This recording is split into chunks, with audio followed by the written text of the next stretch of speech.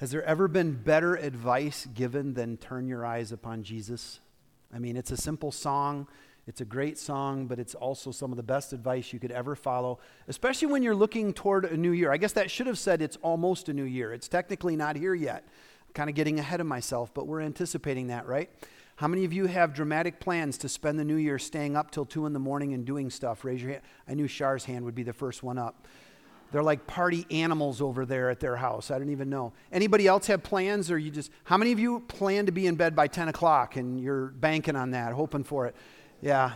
I would love to do that, but I think there's people coming to our house and they tend to frown on you falling asleep when your guests are still there, right? So anyway, it'll be good. On this New Year's Day, I kind of delved into the Old Testament a little bit, and I found this passage from the book of Isaiah. Let me read it for you. Isaiah chapter 43, starting in verse 14 and going down through 19.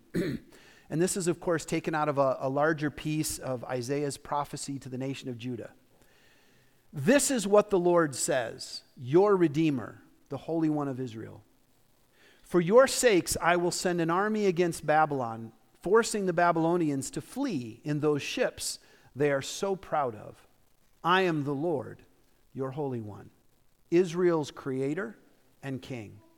I am the Lord who opened a way through the waters, making a dry path through the sea. I called forth the mighty army of Egypt with all its chariots and horses. I drew them beneath the waves, and they drowned, their lives snuffed out like a smoldering candlewick. But forget all that. It is nothing compared to what I am going to do. Let me read that again. Forget all that. It is nothing compared to what I'm going to do. For I am about to do something new. See, I have already begun. Do you not see it? I will make a pathway through the wilderness. I will create rivers in the dry wasteland.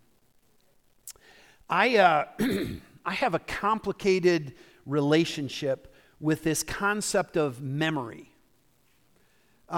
It seems like in my mind, I can remember things that happened so long ago. Like I have memories from my very, very early childhood years. Like I can remember things that from the context around the memories and the images that I see had to have happened when I was like a toddler, like 2 or 3 years old.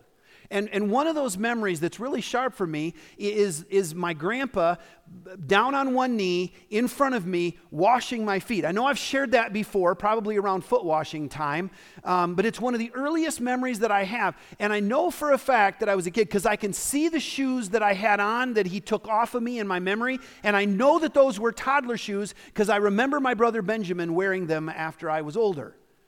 And I know that I was just a toddler, and I can remember it like it was yesterday. And there are other memories from kindergarten, from so long ago that I can remember with meticulous detail, almost annoying detail, to the degree that I get lost in it sometimes, just looking at all the things that are in that memory. And then on the other hand, I can't remember what I had for lunch yesterday. Actually, I can because I skipped lunch yesterday. I had a handful of tortilla chips, I think, as I was fixing the house. 11 hours yesterday putting flooring and closets back together. Woohoo! Buy a house, they said. It'll be fun, they said. I'm tired. That's all I said. But, you know, there are days when memories come and go. Like I can remember one thing, but I can't remember something else. Not too long ago, Tori was recounting to me, hey, do you remember when? And she went into elaborate detail about this thing that we had done and this thing that had happened and these people that were there. And I'm thinking to myself, are you sure I was there? Because I don't remember that ever happening. And she said, yes, you were there. And, you know, she convinced me, I've learned over the years that if Tori remembers something, even if I don't remember it, it's probably happened. I've also learned that if I remember things differently than she does, that it probably happened the way she remembered it, if I know what's good for me. Right, men? Anybody else have that experience? You know, memory is a fickle thing, and yet memories are so important to us because our memories, to some degree at least, define who we become and who we are. Because what our minds choose to remember, I believe, says something about us. And unfortunately, there are a lot of things in my life that I remember that I wish I could forget. And unfortunately, a lot of those things that I can remember that I wish I could forget are things that I did that I'm not very proud of. Why is it that those are the memories that hang on? Why can't it have been my first roller coaster ride or something, which I cannot remember because my grandparents started taking us to Cedar Point when I was, I think, in the womb. I don't know. We went there every year with them. Why can't it be all the good memories that stick? Why do some of the bad ones stay as well? Our memories, to some degree at least, define who we are. And I have this complicated relationship with memory because even from the time I was younger, I had trouble with memory. My mom was the same way. And she told me at one point, I hope you don't get my memory. Because even as a younger lady, she said, I just forget details like crazy. We're both very focused, and maybe that's it. I don't know. But remembering things is important. And apparently Isaiah, or since he's speaking for God, maybe God himself, had a complicated relationship with memory as well. Because in this passage, he does a couple of different things. He first of all reminds the people of Israel of a couple of things that happened. He, of course, speaking the words that God gave him, reminds them of a couple of things. He reminds them of who God is and some of the things that he has done. Now, remembering is a very important thing at transitional periods in our lives. And on a time like New Year's, we tend to start getting nostalgic. At least if you're my age, you do. You start remembering the year that is past and in the hope that the next year can be better. And they were at a transitional point as well. As it said in there, Babylon was threatening. They were scared to death that Babylon was going to come in and take over their country. And so Babylon loomed large. And God is essentially saying to them, listen, I'm going to take care of Babylon. I'm going to throw them away. They're going to sail away in those ships they are so proud of. And he does that by reminding them of a couple of things, who he is, and then one of the things that he did for Israel throughout their history. Remembering is a very important thing to do in transitional times. We remember the good to give us hope, and we remember the bad so that we don't repeat it. But he also then goes on to say, forget all of that. Right in the middle of this memory, he says to them, you know what? Forget all of that because something else is coming. Sometimes we need to forget too, don't we? It's important for us to remember some things. But there's also some things in life that we should forget. Not just that we want to forget, but that we should forget. We should forget how others have wronged us, for instance. We should forgive and forget in that situation. We should forget some of the things that hold us back. We should forget the sins that we're ashamed of, that God has already forgiven. The Bible says he's forgotten them. He casts them as far away as the east is from the west, and yet they linger in our memories. When he says forget all of that, he's basically, in this case, telling them, listen, those other things are memories, I get it, but listen, compared to what I'm about to do, those are nothing. So just cast them aside. Forget about them because I'm about to do something new. He's telling them to forget because they got a little too focused on maybe the past, so much so that they couldn't see what God was beginning to do for their future. Sometimes we need to forget in order to prepare ourselves for what is coming.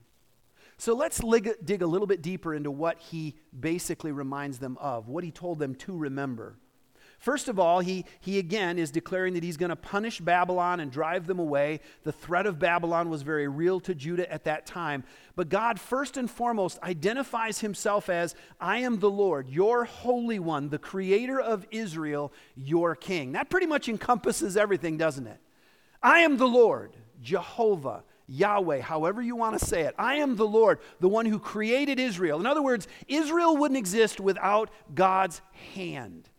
Who was the one who started the nation of Israel? It was Abraham, with a message from God, obeying God's command, and going to a land that God would show him.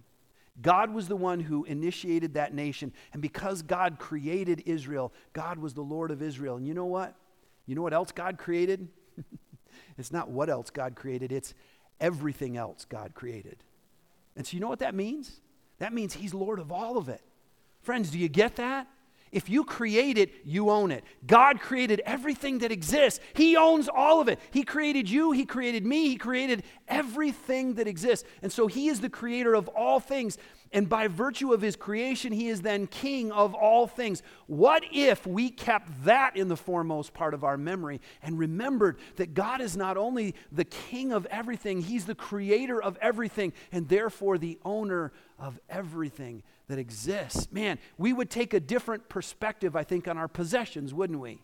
Instead of holding on to them like this, I think we would be willing to share them more freely because they don't really belong to us. God owns it all. Now, he lets us manage it, and some of us do that better than others.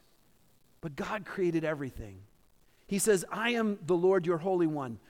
I am the creator of Israel. I am your king. We need to remember who God is, the Lord, the Holy One, the creator, not just of Israel, but of all things. He is our king. And if we can remember that God is our Lord, that he is the creator, then I believe not only will our lives be better, but our faith will grow as well because we will build a better relationship with him by virtue of the fact that he is our Lord and our Savior. He also identifies himself as the God who brought them out of Egypt. You know, that conversation in the middle of that text about how he parted the ocean and provided a way of going through. That's God reminding them, listen, you were slaves in Egypt once. You remember that story? Anybody remember the Charlton Heston version of the Ten Commandments that they show? What do they show that? Easter time, isn't it? They always show that. It's on for, 8-10 hours. Or at least it feels like 8 or 10 hours. Movies moved a lot slower back then, right? The story is incredible. They were slaves in Egypt, and God hears their cries and sends Moses, whom he has already prepared for the job. And God delivers them from the nation of Egypt. And in the process of crossing the Red Sea, the salvation, the dry land, and as the seas part, the salvation of Israel being able to go across on dry land becomes the punishment for the nation of Egypt as the soldiers try to follow and the waves crash in around them and destroy Pharaoh's army. And he reminds them of that. He said, listen, you're looking at Babylon. I get it. You're staring them in the eye. I get it. You're wondering who's going to blink first. I get it. But do you remember Egypt? Do you remember when you were slaves in Egypt? Do you remember how I delivered you from Egypt? How I went toe-to-toe with Pharaoh and put every god of Egypt to shame through the plagues that I visited on them? Do you remember how I handled that situation? Don't forget it. Don't forget it. Why? Because sometimes pivotal moments in our history are things that we need to sear into our memory so that when we run into difficult times in the future, we will have the courage to face them. What an incredible moment that was. The deliverance from Egypt is the pivotal moment in Judaism where they became, instead of a family, they became a nation. Ask any Jew, they will tell you. They will tell you that is the key, that is the center point, the pivotal moment in history for them. Listen, we need to remember some pivotal moments in our own faith. Amen? Any of you have a pivotal moment in your faith? I know some of you do because sometimes you share them with me. And let me tell you something, that is the most exciting thing a pastor can hear. Pastor, I had something happen and God told me this and my life changed because of it. And oh my goodness, I'm different today. What a wonderful testimony to hear. It's incredible. And this church has had some pivotal moments, lots of pivotal moments. I would just challenge you. I was going to tell the story myself, but I'm not going to. I'm going to sick you on Mary. Mary Harakis, the sweet little lady in the back sitting in front of the video camera, trying not to be seen right now, will tell you stories about this church if you ask her. You see, she remembers when this church wasn't here. When they were meeting in a building that barely met code and probably in some ways didn't meet code. I think they were burning things in the middle of the sanctuary to stay warm. I'm not sure. It was iffy. Let's just say that. But she will tell you the story. I almost said I remember. I don't. I wasn't around. She will tell you the story of how they saw this property and how they purchased this property and how half the congregation left because they didn't believe they could pay for this property. And they didn't believe in what God was doing. And she will go on and tell you the story of how they paid this property off in record time and how this church, one piece at a time, got built to what it is today and the way that God moved in that whole process. Right up until Pat Gilbert saw a vision from God about our Fulfilling the Vision campaign, where we paid off, to my knowledge, the largest debt this church has ever paid off, especially in one offering. I'm pretty sure that's true. There should be applause now. You guys are really bad at this celebrating thing. You know that? I'm just saying, I'm not going to any of y'all's parties for New Year's because it's going to be boring. I mean, what an amazing thing. And listen, stories like this have happened throughout this church's history. They are pivotal moments that we need to remember so that we do not forget how faithful God was in the past and how faithful he will be in the future, but not just in the church. Listen, each of you have pivotal moments in your individual lives where God did something. I share mine with you all the time because I get to stand up here and talk. You've heard about how I sat in a youth convention when I was in like 6th or 7th grade and heard Ben Reed preach, and how God changed my life from I want to be a policeman or a fireman to I want to preach the gospel. I want to be God's. I want him to take me and do whatever he wants with me because I heard the call of God on my life. That was a pivotal moment in my life. I've told you about times when God has rescued my family financially. I've told you about times where he healed my kids. I've shared with you those stories. Do you have those stories? Do you? Do you ever recite them? Do you ever remember them? Do you bring them back to memory? Do you tell them to your children? I don't know about you, but I don't want the stories of what God's done in my life to die when I die, and I will die. If I keep using my wife as an illustration, maybe sooner rather than later. I want those stories to continue to be told. I hope you do too. Sometimes we need to remember pivotal moments. And that's what Isaiah writes about. That's what God reminds Israel of. I know you're afraid. I know you're scared. Do you remember Egypt? Most of you don't, because that was generations ago. But you've heard the stories. You've heard what I did. Don't ever forget. He brought them out of Egypt, did amazing things for them, and then turns around and says, you know what? Forget all that. It almost feels like God is conflicting himself. I want you to remember this. This is what you should, you know what? Never mind. I don't think he's really saying that, to be honest. I think he's using kind of a figure of speech because he goes on to say, listen, compared to what I'm about to do, all that stuff doesn't matter. Boy, I'll tell you what. Coming out of Egypt and the plagues and all that, crossing the Red Sea, that's some pretty big stuff to say, you know what? What's coming next is going to top that. That's essentially what he's saying. That's some pretty big shoes to fill. Amen? That's huge. And yet God is saying, you know what? I'm about to do something different. I'm about to do something so big that what has gone before is going to pale in comparison. I'm going to do something new. And when God's getting ready to do something new, sometimes you have to forget what he already did, or else you'll miss the new thing that he's trying to do. Just like I sat here for a moment ago and recounted some of those stories, and some of your minds started running. Some of you people who are more experienced at life than I am, still struggling with how to say old people, right? Because now I'm one of them, and I do take it personally when people say it. Listen, some of you have been around this church way longer than I have, and the moment I started talking about some of those stories, you were like, oh, yes, I remember that. That was so good. Man, the good old days, right? Man, you know, back when I was growing up, everything was less expensive, and everything was made better, and everything was more fun. And the food tastes better, and people were nicer, and things that were built in America were built to last, not built to expire. Do I sound like a grumpy old man?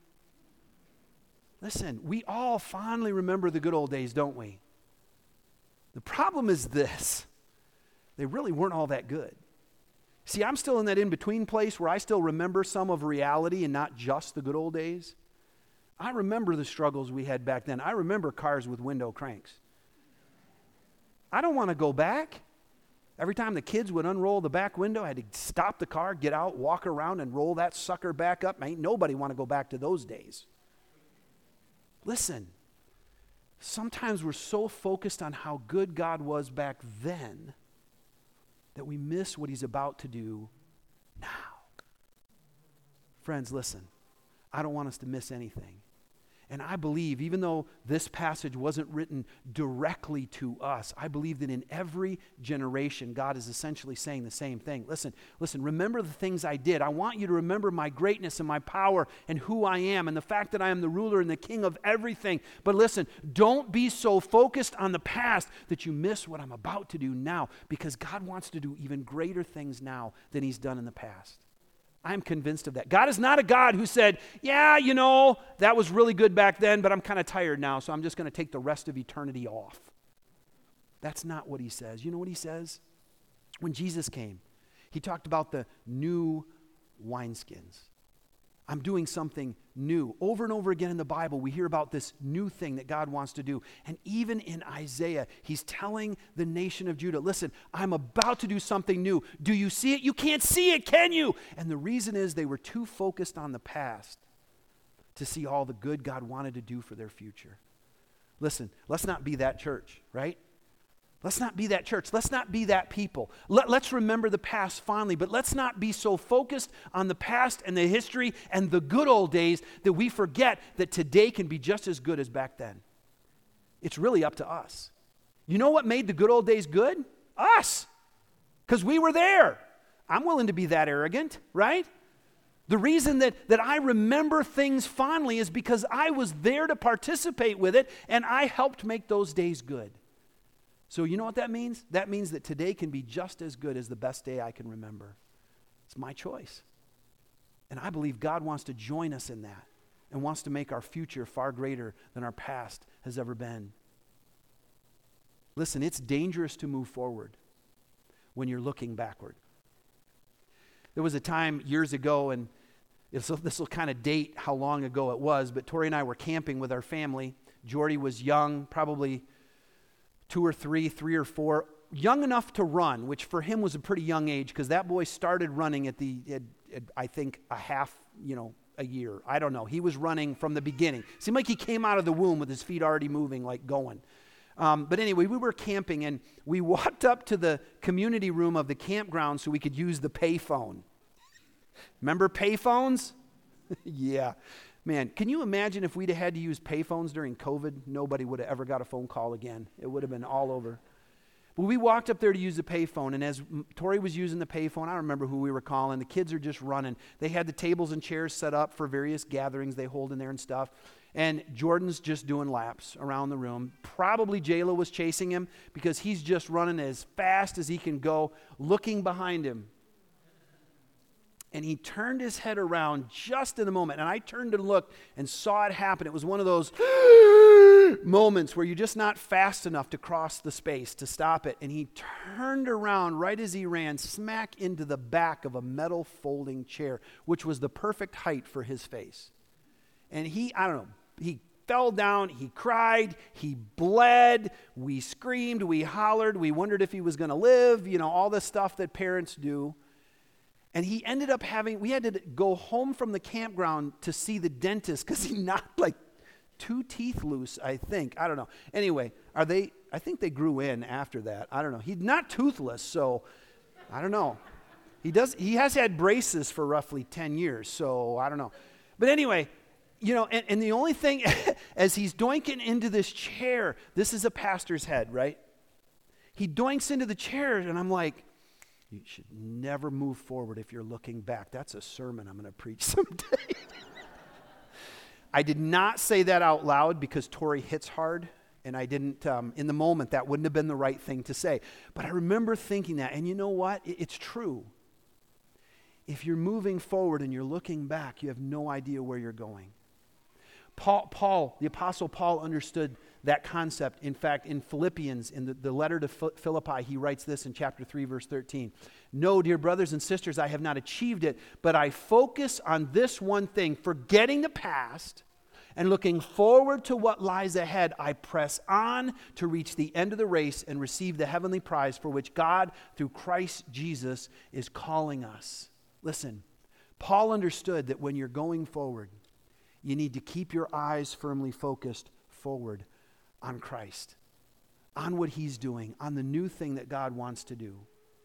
The new thing for them was that God was going to bring back prosperity for them. He was going to protect them. He was going to essentially clear a path through the wilderness and bring prosperity. He talks about, rivers in the desert and all that kind of thing. I don't know what that means for us today, other than the fact that I know there's a lot of times in my life where I need God to clear a path. In fact, I need God to put markers up on the side of the path so I know where it is. Amen? Have you ever gotten halfway down the road that you think God was leading you on only to discover, I took a wrong turn again, doggone it? I need God to clear a path. I want God to bring rivers into the desert. I feel pretty dry these days. I think everybody is still feeling dry, whether it was COVID, whether it's the economy. I don't know what it is, but man, it's just there's a lot of dryness in the church even. I want God to bring that spiritual river flooding through this place so that he can just fuel us and encourage us and lift us up so that this year will be better than all that has gone before. And that's what I want to close with today. As you enter into this new year, I want to encourage you to remember who God is. I don't want you to forget that. I want you to remember him and remember what he's done. But I also want you to be willing to look at the past year, look at your past, maybe your whole past, and be willing to look at those things that maybe you need to forget, you need to let go of, you need to give over to him or simply walk away from so that you can go forward instead of looking back. And maybe some of you are dealing with that conundrum. How do I go forward when I'm still worried about this? How do I move forward in this relationship when I'm still holding this against that person? How do I deal with this financial crisis when I've still got this weight back here, this concern from a time when things were scarcer, bogging me down? I don't know what it is in your life, but I want to give you the opportunity this morning to think about that. And we're going to close with some more worship just for a moment. We're not going to tarry long. But I've put a couple of tables here. I'm sure most of you have noticed and wondered what they were or just simply said, yeah, it's that crazy pastor doing stuff again. There's pens and paper on the table. And one of my favorite things about youth camp was that campfire night. You remember the campfire night at youth camp where they'd always have you write some deadly sin that you've committed on a piece of paper and then wad it up and throw it in the fire so it could combust. Anybody remember that? It was my favorite part of youth camp. Maybe none of you did that. Well, we're going to do that this morning. Unfortunately, the fire marshal forbids fires right here in the front. So I've got the next best thing. You're going to love this.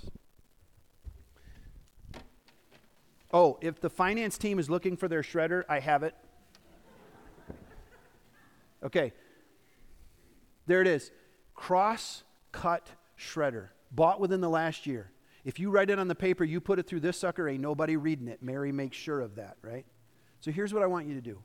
As we close with worship, I'll invite the worship team to come now and get ready. And as they come, and as we worship and as we sing, I want to invite you, if you feel led or if you want to come and take a pad of paper, take a piece off of it, or take the whole pad to the altar if you want to. Stand right there and write on it, but I want you to write one of two things, if you feel led.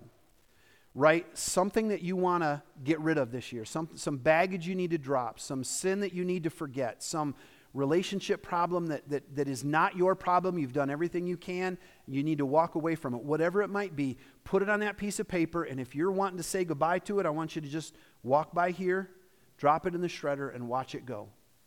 By the same token, if while you're here or if you don't think of anything that you need to drop, if you can think of a pivotal moment in your life that you want to make sure you remember this year, come forward, write that on a piece of paper, fold that sucker up, stick it in your pocket, and put it someplace where you're going to discover it in July, 6 months from now, so that you can pull it out and look at it and remind yourself of what God has done.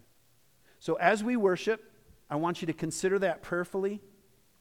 And we're going to sing. The rest of you, or everybody, stand with us as we do this. And if you feel led to come. If you don't, that's okay. But if you feel led to come and participate, feel free to do that.